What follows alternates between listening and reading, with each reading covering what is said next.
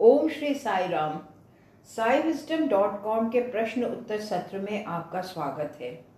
इस सत्र में प्राध्यापक अनिल कुमार भक्तों द्वारा समक्ष रखे हुए प्रश्नों का उत्तर अंग्रेजी भाषा में दे रहे हैं, जिनकी प्रस्तुति हिंदी में भी की जा रही है।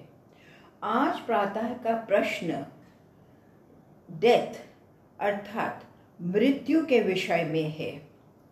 हिंदी में इसका उत्तर देते हुए ओम श्री साई राम। प्रश्नोत्तर सत्र में आपका स्वागत है। यह अति आश्चर्यजनक है यदि एक आघात न भी हो, जब मुझे अपने श्रोताओं अथवा हमारे दल से एक सदस्य से इस प्रश्न की प्राप्ति हुई, जिसमें मुझसे मृत्यु के विषय में चर्चा करने का अनुरोध किया गया है। मृत्यु जो इतनी डरावनी, भयभीत करने वाली, संत्रस्त करने वाली होती है, जिससे हम पलायन करना चाहते हैं, वह जिसे हम इतना अशुभ मानते हैं, तो हाँ, मुझे उस पर टिप्पणी करनी होगी। मैं मात्र यूं ही इस विषय का परिहार नहीं कर सकता, क्योंकि निश्चय ही प्रश्नकर्ता की इसमें कोई विशेष रुचि होगी। तो हाँ, मृत्यु के इस पक्ष के विषय में मैं कुछ बिंदुओं को व्यक्त करने का प्रयास करता हूँ। जो सद्गुरु कहते हैं वह है कि वह कोई सांत्वना नहीं देते, कोई सांत्वना नहीं। दूसरी ओर वह तुमसे केवल सत्य ही कहेंगे, यही कहेंगे कि मृत्यु भी उतनी ही सत्य है जैसे जीवन। अतः हमें मृत्यु को भी उसी सत्य के समान स्वीकार करना होगा जैसे हम जीवन को स्वीकार करते हैं। फिर भी जीवन का अपना ही एक तात्विक अंतर्भूत महत्व होता है।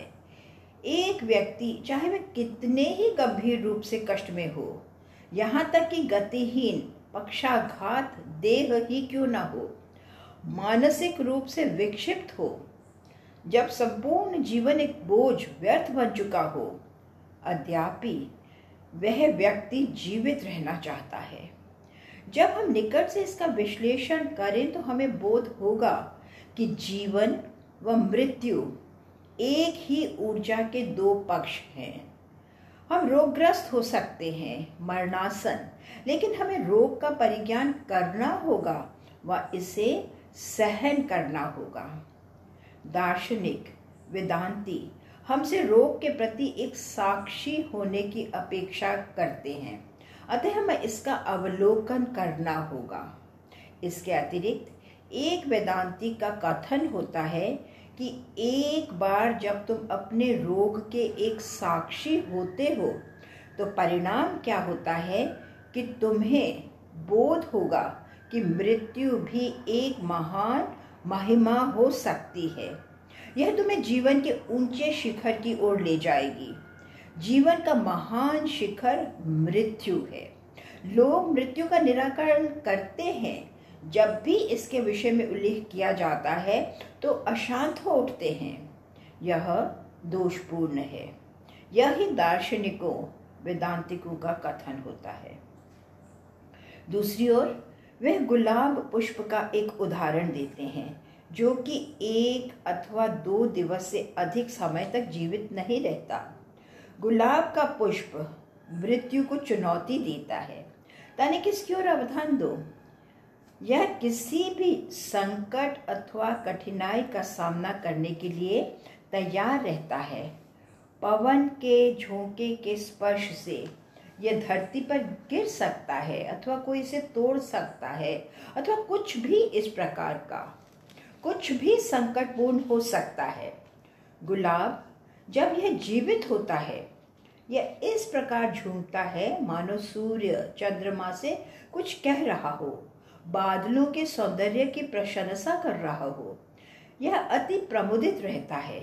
इसमें जीवन के प्रति महान उमंग होती है। यह आनंद का आनंद लेता है। लेकिन एक गुलाब का पुष्प जीवन से चिपका नहीं रहता, नहीं, क्योंकि रात्रि समय तक इसे निस्तेज हो जाना होगा। इस प्रकार इसके लिए चारों ओर से ही असुरक्षा का एक वातावरण होता है, लेकिन गुलाब का पुष्प मृत्यु को चुनौती देता है। इसी कारण हमसे गुलाब के उदाहरण का अनुसरण करने के लिए कहा जाता है। मृत्यु को चुनौती देते हुए, इसके लिए तैयार रहते हुए, चमकते रहते हुए जब तक यह जीवित होता है। कदाचित चारों ओर असुरक्षा हो सकती है। वास्तव में जीवन असुरक्षाओं से ही पूर्ण होता है। वह हमारे दिव्य सद्गुरु हमारे पास हैं, जो हमें जीवन के सौंदर्य के प्रति भिज्ञा देते हैं। जीवन का सौंदर्य, ताकि हम अपने जीवन की गाड़ी को मात्र यूं ही न खींचे। नहीं, जीवन का सौंदर्य व जीवन को इसी प्रकार के संकट, बाधाएं एवं असुरक्षाओं का सामना करने के लिए तैयार रहना होगा। दिव्य सद्गुरु हमें अधिक संवेदनशील होना सिखाते हैं। एक बार जब हम आगामी दिवस के प्रति चिंतित नहीं रहते, तो यह स्वयं में ही एक महान चुनौती है। यह एक साहसिक कार्य है। वह मृत्यु उतनी भयंकर, संत्रस्त करने वाली प्रतीत न होगी जैसा कि हमारा विचार था। तथ्य यह है कि यदि हम प्रेम करें तो हम उस दिवस को सजीव कर सकते हैं। वह दिवस तभी सजीव होता है जब हम प्रेममय होते हैं। इससे अधिक की क्या आवश्यकता है?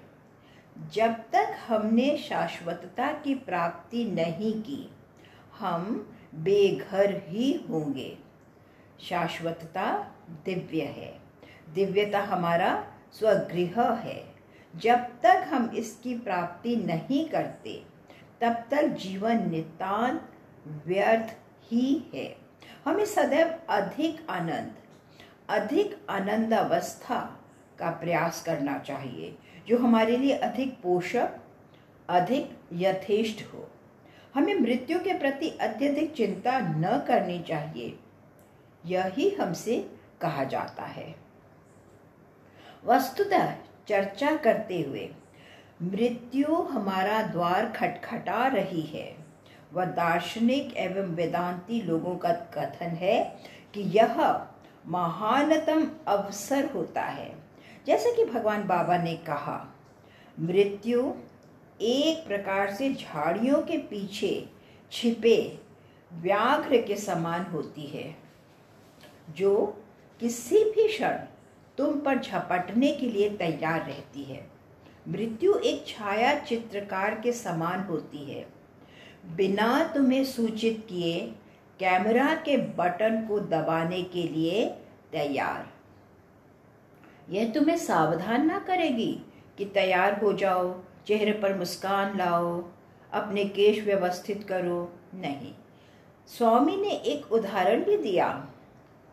चिकित्सक द्वारा दिए गए नुस्खे की औषधि की 2 तिथियां होती हैं, एक निर्माण की तिथि व दूसरी अवसान की तिथि। निर्माण की तिथि जन्म दिवस की तिथि होती है, लेकिन अवसान की तिथि यह हमें ज्ञात नहीं होती। यह स्वामी ने एक बार कहा था।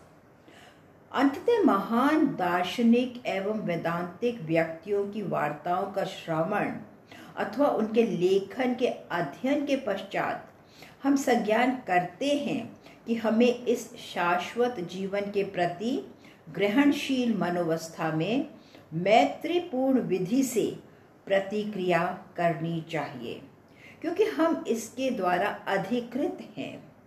उस परिस्थिति में हम एक अन्य अवसर खो बैठते हैं। मृत्यु निश्चय ही अपनी पूर्णता, अपनी संपूर्णता में आएगी। कदाचित यह एक आघात हो सकती है, लेकिन इसे प्रसन्नता पूर्वक, प्रेम पूर्वक, आनंद पूर्वक स्वीकार करना होगा। इसके अतिरिक्त सर्वोपरि यह भी कहा जाता है कि इसे अपना ध्यान ही होने दो, इसे तुम्हारा ध्यान बन जाने दो। धर्म ग्रंथ जैसे कि श्रीमद् भगवत गीता उपनिषद में कथन है कि मृत्यु जैसा कुछ नहीं होता, कोई मृत्यु नहीं होती, क्योंकि यह केवल एक तथ्य ही है, एक परिवर्तन। भगवत गीता में इस प्रकार उदाहरण है कि मृत्यु जीवन का परिधान है। मृत्यु जीवन का परिधान है। स्वामी इसका बारंबार उदाहरण करते हैं। यथा तथ्य जिस प्रकार हम परिधान परिवर्तित करते हैं, उसी प्रकार हम देह परिवर्तित कर पुनः एक अन्य नवीन देह में प्रवेश करते हैं। यही है जो भगवत गीता के 2वें अध्याय सांख्य योग में अति स्पष्ट रूप से कहा गया है। इसके अतिरिक्त अनेक उदाहरण दिए गए हैं। इनमें से कुछ की चर्चा करते हुए, सागर तट पर जाओ, वहां तुम तट की ओर लहरों को आता देख सकते हो। लहरें सागर से उठती हैं, ऊंची उठती हैं, वह पुनः कम हो जाती हैं। अब एक अन्य लहर आती है, ऊपर उठती है, वह अवनत होकर विलीन हो जाती है। लहरों का उठना जन्म के समान है, वह लहरों का विलय होना मृत्यु के समान। लेकिन तथ्य है कि यह जल से ही उठती है, वह पुनः जल में समा जाती है। लहरों की उत्पत्ति जल से होती है, वह पुनः जल में ही विलय। महासागर स्थायी होता है, जबकि लहरें मात्र नाम व रूप होती हैं। इनकी उत्पत्ति होती है, वृद्धि होती है व अंततः विलय। यथा तथ्य जिस प्रकार लहरों का जन्म व विलय होता है, जबकि महासागर स्थायी ही रहता है, इसी प्रकार जीवन स्थायी होता है। यह केवल देह ही है जिसका एक लहर के समान जन्म होता है, व यह उस समस्त का संपादन करती है जिसके लिए इसे अभिमंत्रित किया गया होता है, व यह संभव हो सकता है। अंततः समय के अंतराल से एक लहर के समान देह भी क्षीण हो जाती है, व मृत्यु के रूप में इसका अंत हो जाता है। यह एक उदाहरण दिया गया है। व्यक्ति को स्मरण रखना होगा कि जीवन एक महासागर ही है, वह लहर मात्र एक देह, केवल यही। 2य उदाहरण मृतिका अथवा चिकनी मिट्टी का दिया गया है, जिससे पात्र निर्मित किए जाते हैं।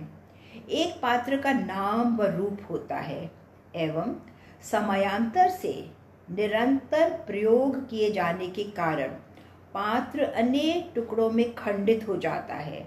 यह टुकड़े पूर्व की भांति पुनः उस मृतिका के रूप में धरती में विलीन हो जाते हैं।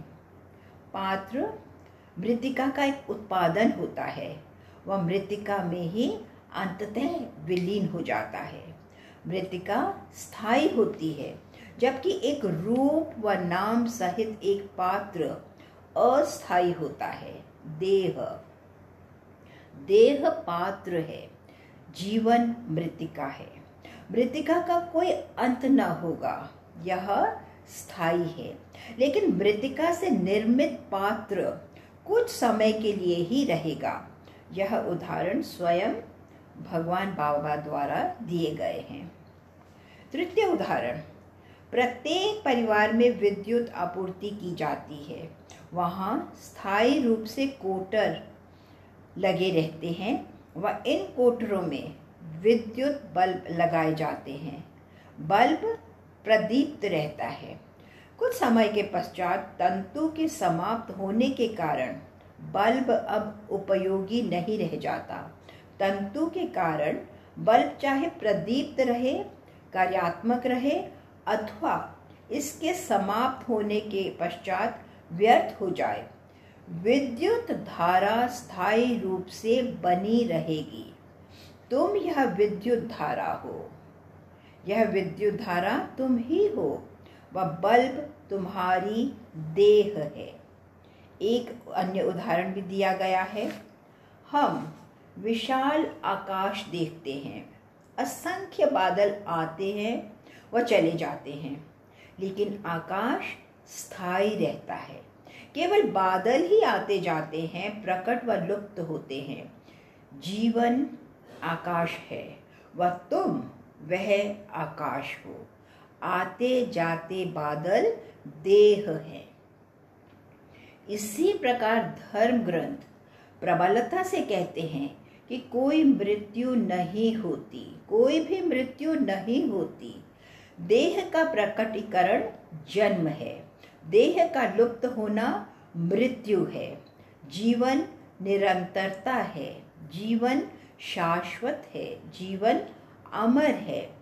इस तथ्य का हमें सदैव स्मरण रखना होगा। इसी कारण हमारे सभी धर्मशास्त्र, हमारे गुरुजन व शिक्षक बलपूर्वक हमसे कहते हैं कि तुम अमरत्व की संतान हो। अमरत्वस्य पुत्रः, तुम अमरत्व के पुत्र हो। इसके अतिरिक्त उनका कथन है कि वैयक्तिक चैतन्य जीवात्मा शाश्वत चैतन्य है। यह स्थायी है क्योंकि यह दिव्य है। दिव्य का कोई आदि नहीं होता, कोई अंत नहीं होता, अर्थात दिव्य अनादि अनंत है। अतः तुम्हारा प्रश्न यद्यपि यह तनिक चुनौतीपूर्ण ही है, अद्यापि मैंने इसका उत्तर अपनी पूर्ण क्षमता से देने का प्रयास किया है। धन्यवाद। जय साई राम। साई राम।